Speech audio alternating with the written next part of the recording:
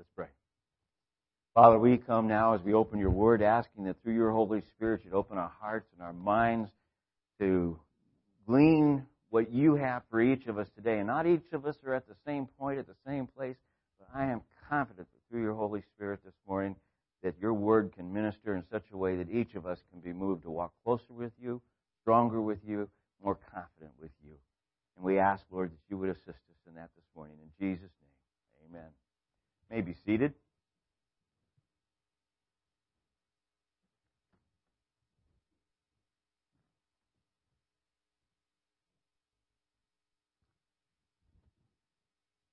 We're continuing this morning in the Sermon on the Mount, various things Jesus has to say to us about different parts of our walk. We're in chapter 6, and we're going to be beginning with the 19th verse. So, Matthew chapter 6, verse 19. Matthew writes, "Do not lay up for yourselves treasures on earth, where moth and rust destroy, and where thieves break in and steal. But lay up for yourselves treasures in heaven, where neither moth nor rust destroys, and where thieves do not break in and steal. For where your treasure is, there your heart will be also. The eye is the lamp of the body. So if your eye is healthy, your whole body will be full of light. But if your eye is bad, your whole body will be full of darkness. If then the light in you is darkness, how great is the darkness? No one can serve two masters, for either he will hate the one and love the other, or he will be devoted to the one and despise the other. You cannot serve God and money, or God and mammon."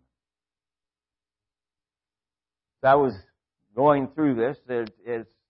I tend to look at things in the simplest way I can, in seeing what is being said and keeping it into the full context of this sermon. Recalling that Jesus has been talking to various situations. In fact, we could go back to the beginning of chapter 6, verse 1, where he says, "Beware of practicing your righteousness before other people in order to be seen by them, for then you will have no reward from your Father in heaven." You see, the people that are practicing their righteousness, whether it's through, as he leads here, the giving alms or prayer or fasting, in a sense what you're doing is you're laying up your treasures here. So instead, he says we need to lay our treasures up in heaven. And the one thing that we need to understand is the focal point of our treasure is Jesus Christ. Period. Okay?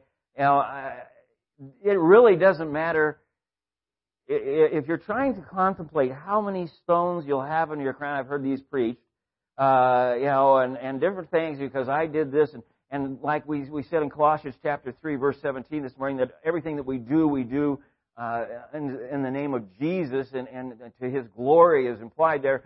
The idea is that we're storing up our treasures in heaven. That's not the way it's supposed to work. The reality is that you are so much in love with God and so thankful for what He has done for you that your treasure is Him, and you would give anything to have it. Think of the various parables where, the kingdom of heaven is like, and then it's like a treasure found in a field, and the guy goes out and sells everything to get the field.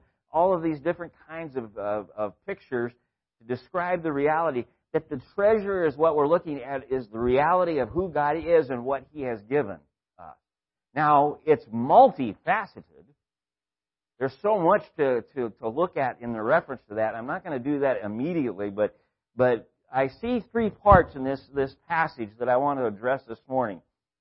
First off, where's your heart?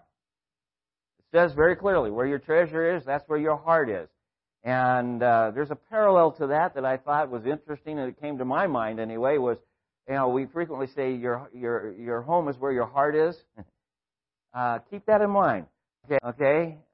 The second thing in verse 22 is that the eye is the lamp to the body, or, if you will, to the heart. Okay? And then in verse